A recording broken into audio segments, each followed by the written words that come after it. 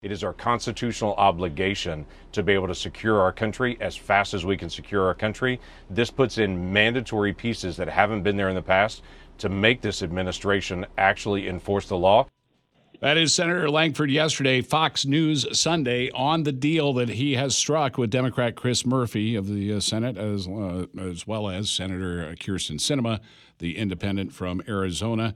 And Oklahoma Senator James Lankford joins us live this morning on the KRMG Morning News. Good morning. Hey, good morning to both of you. Before we get into all of the talks on the border deal, the breaking news overnight in the news we've been covering this morning has been the death of 3 U.S. service members at a base called Tower 22, which is near the Jordan border with Syria. First U.S. deaths since the start of the Israel-Hamas war. There's a lot of pressure we're hearing this morning for President Biden to strike directly at Iran, who appears to be the sponsor of all this. Do you support a direct strike on Tehran or on Iran? Yeah, we have to be able to speak clearly and loudly in this, and it's been my frustration for a long time. It used to be the American principle was if we understand that you are about to attack us, we're going to stop you before you kill us. President Biden's mindset has been, we're going to allow you to attack us until you kill us, then we'll respond. There have been more than 150 attacks of Iranian-based militants attacking American forces just since October the 7th, 150 plus. So now that we've had Americans that have been killed, and by the way, we have Americans currently at Walter Reed Hospital that are in very critical condition that have been attacked in previous attacks by Iran, but just not lives taken. This one, we know of 3 lives taken. We know of multiple that are very serious injuries. We know of 36 that are faced injuries, all in this base in Jordan, one that we have operated in Jordan with the Jordanians for years and years. So this is a very big issue. We do need to be able to speak, but this is a direct result of President Biden's weak response. Now, the issue is where to attack, what's the most effective. These are all being done with drones, taking out their drone manufacturing, taking out their capacity to continue to attack Americans or to attack shipping in the Red Sea, I think is essential at this point to be able to push back. Would you go as far as to attack Iranian command and control in any way? Well, I think in this case, the commander-in-chief has got to be able to take a look at what the issue is and where the best location is based on the best intelligence. So I'm not going to try to limit it to the exact spot and the exact way to respond. I know that, for instance, President Trump took out Soleimani, who was the key leader for the Iranian Revolutionary Guard, took him out when he was in Iraq, and that significantly set back. So there are a lot of ways to be able to have significant setback and a significant pushback. So picking the exact target, I don't think is the right way to be able to do it, but making sure that we actually no longer have drone attacks coming at us day to kill our forces, I think is essential. All right, let's talk about the border deal that you have been working on now for 4 months and that we learned over the weekend. A deal has been done. You're just finalizing the wording is the way I understand it, and that the exact agreement, the wording of that would be released in the coming days, maybe this week. There have been a lot of rumors swirling about this and a lot of angry talk, including from former President Trump, who says in no way should this be passed by the House or Senate. What can you tell us about what's in this bill? What can you tell us about when senators and representatives will be able to read it, when we'll be able to read it? And please respond to those in your own party who are censuring you for even talking to Democrats about this. Yeah, it's amazing to be able to have a moment that I'm being censured for things that are an internet rumor and for talking to Democrats. I do work in the United States Senate and represent the great state of Oklahoma. In the Senate, you have to have bipartisan agreement to move on anything. You can't do it in a straight partisan way. So if we're going to make law, we've got to have Republicans and Democrats actually do it. That's why for the last 4 months, I've been working through the process to be able to get bipartisan agreement, because we have said for years we have got to change the law for immigration. We have got to change the law. That's what I've been focused on, is actually making law. So the basic parameters of this agreement is dramatically increasing the standards for asylum. That's the area that has been abused the most, while we have millions of people that are in the country because they come in, say the magic words, I have fear in my country. They're released in the United States for the next 10 years, and they wander around and never show up at their hearing. That's got to stop. So we raised the standard for asylum, dramatically changed the eligibility requirements for asylum. We have a great increase in detention beds so we can end, catch, and release, doubling the number of deportation flights, doubling the number of officers that are actually handling all of the different hearings, increasing Border Patrol, increasing ICE agents. We're working through the process of all of the decisions that go along with in the final details on this, but it's changing the way that we do the appeals process because, as I mentioned before, 10 years right now in appeals or process to be able to wait on, and those folks just wander through the country. We can't have that. So we're dramatically reducing the number of appeals in this process so that we can get to quicker decisions so those that qualify for asylum are able to get in, but that's a fraction of the people. The vast majority of the people are just trying to be able to go in a loophole in our system. We've got to be able to close that loophole, and that has to be a change in law to do that. You can't just do that with an executive order. You have to change the law for this. In fact, this is something President Trump asked for when he was president. He wanted to be able to get Democrats to agree to, could not get a single Democrat to agree to that. We do have Democrats that agree to it now, and this law needs to be changed not just for the next 4 years, but for the next 40 years. We've got to have a long-term look at where we're going to be able to change the law. If I can make one other quick statement, the most twisted comment that has come out has been that this bill actually brings 5,000 people illegally into the country a day. That is absolutely ridiculous. I would never agree to that.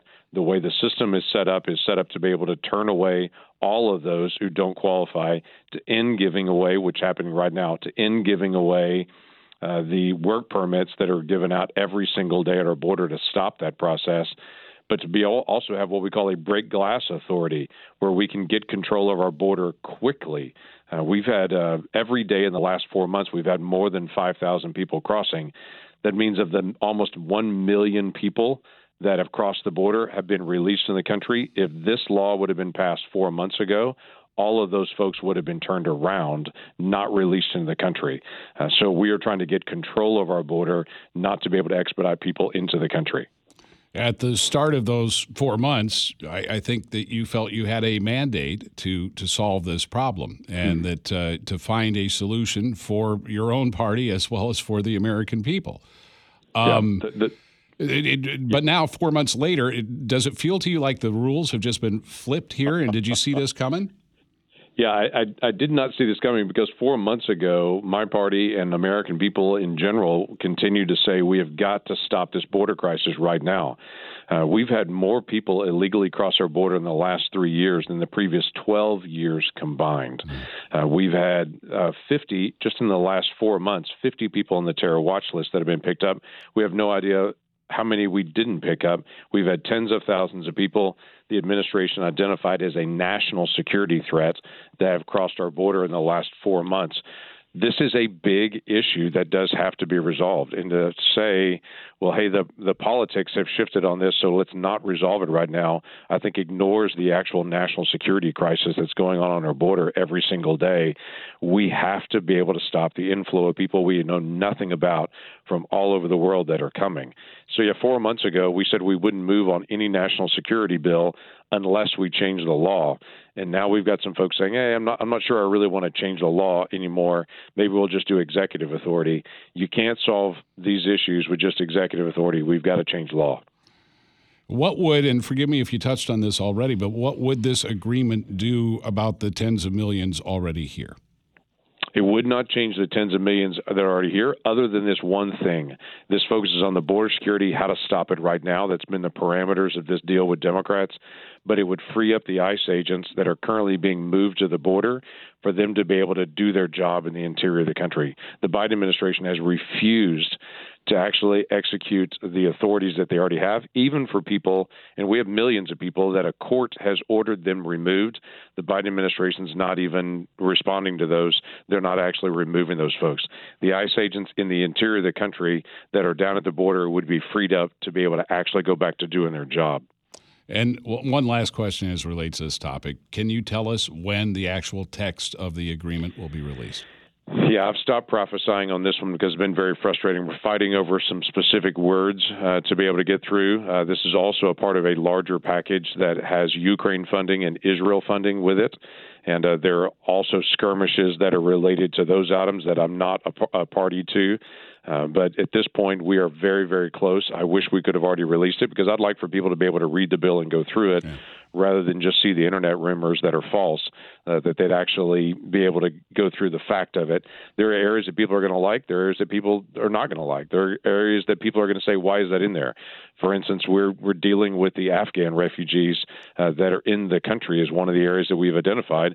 Many of those Afghan refugees, they or their families were the ones that were fighting alongside our soldiers. They're still in limbo here in the United States now years later, and there are some folks that have never been vetted that are here. So we're trying to be able to deal with those folks being vetted and the other folks being identified to be able to go through the process because they fought alongside of us. That's not a border security issue, but is one of the areas that is in the negotiation to say, how do we resolve that issue as well? So I want people to be able to read it, see it, and know what's there. We're going to switch topics a little bit. I know Jen has something she wanted to ask you about. Earlier this month, you and a colleague called for a Senate hearing on the surge of anti-Semitism on college campuses and universities. Students have been both harassed and discriminated against. Where does the Senate stand with taking any action to protect Jewish students who feel unsafe on campus? Yeah, this has been very, very frustrating because the chairman of that committee is Bernie Sanders, and he has been unwilling to be able to hold a hearing on anti-Semitism in his committee. And quite frankly, this has been an issue that's been a bipartisan issue that myself and some Democrat colleagues actually called on that committee to actually do their work to be able to address this. The issue of anti-Semitism has been on the rise. I work with Jackie Rosen from Nevada, and she and I for years have talked about the rise of anti-Semitism on campus. And quite frankly, we were kind of pat on the head like, no, that's not really a thing until since October the 7th, the whole country has seen the massive amount of anti-Semitism on college campuses and what's being taught by professors that are there that we need to be able to address as a country and say, are we going to really fund this kind of hatred on our campus or just turn away when it's actually occurring? So we are pushing the Senate to do their task. The House has been very engaged in trying to address anti-Semitism on college campuses, and so far Democratic Senate leaders have been just absolutely silent on it. Senator, thank you. I know this is an extremely busy couple of days for you. We really appreciate you taking the time to be with us this morning. No, glad to be able to continue to be able to pray for the nation, and I encourage people with the same advice my mom gave me. There's never a wrong time to do the right thing on it. If this is the right thing that needs to be done, let's get it done. Oklahoma Senator James Lankford.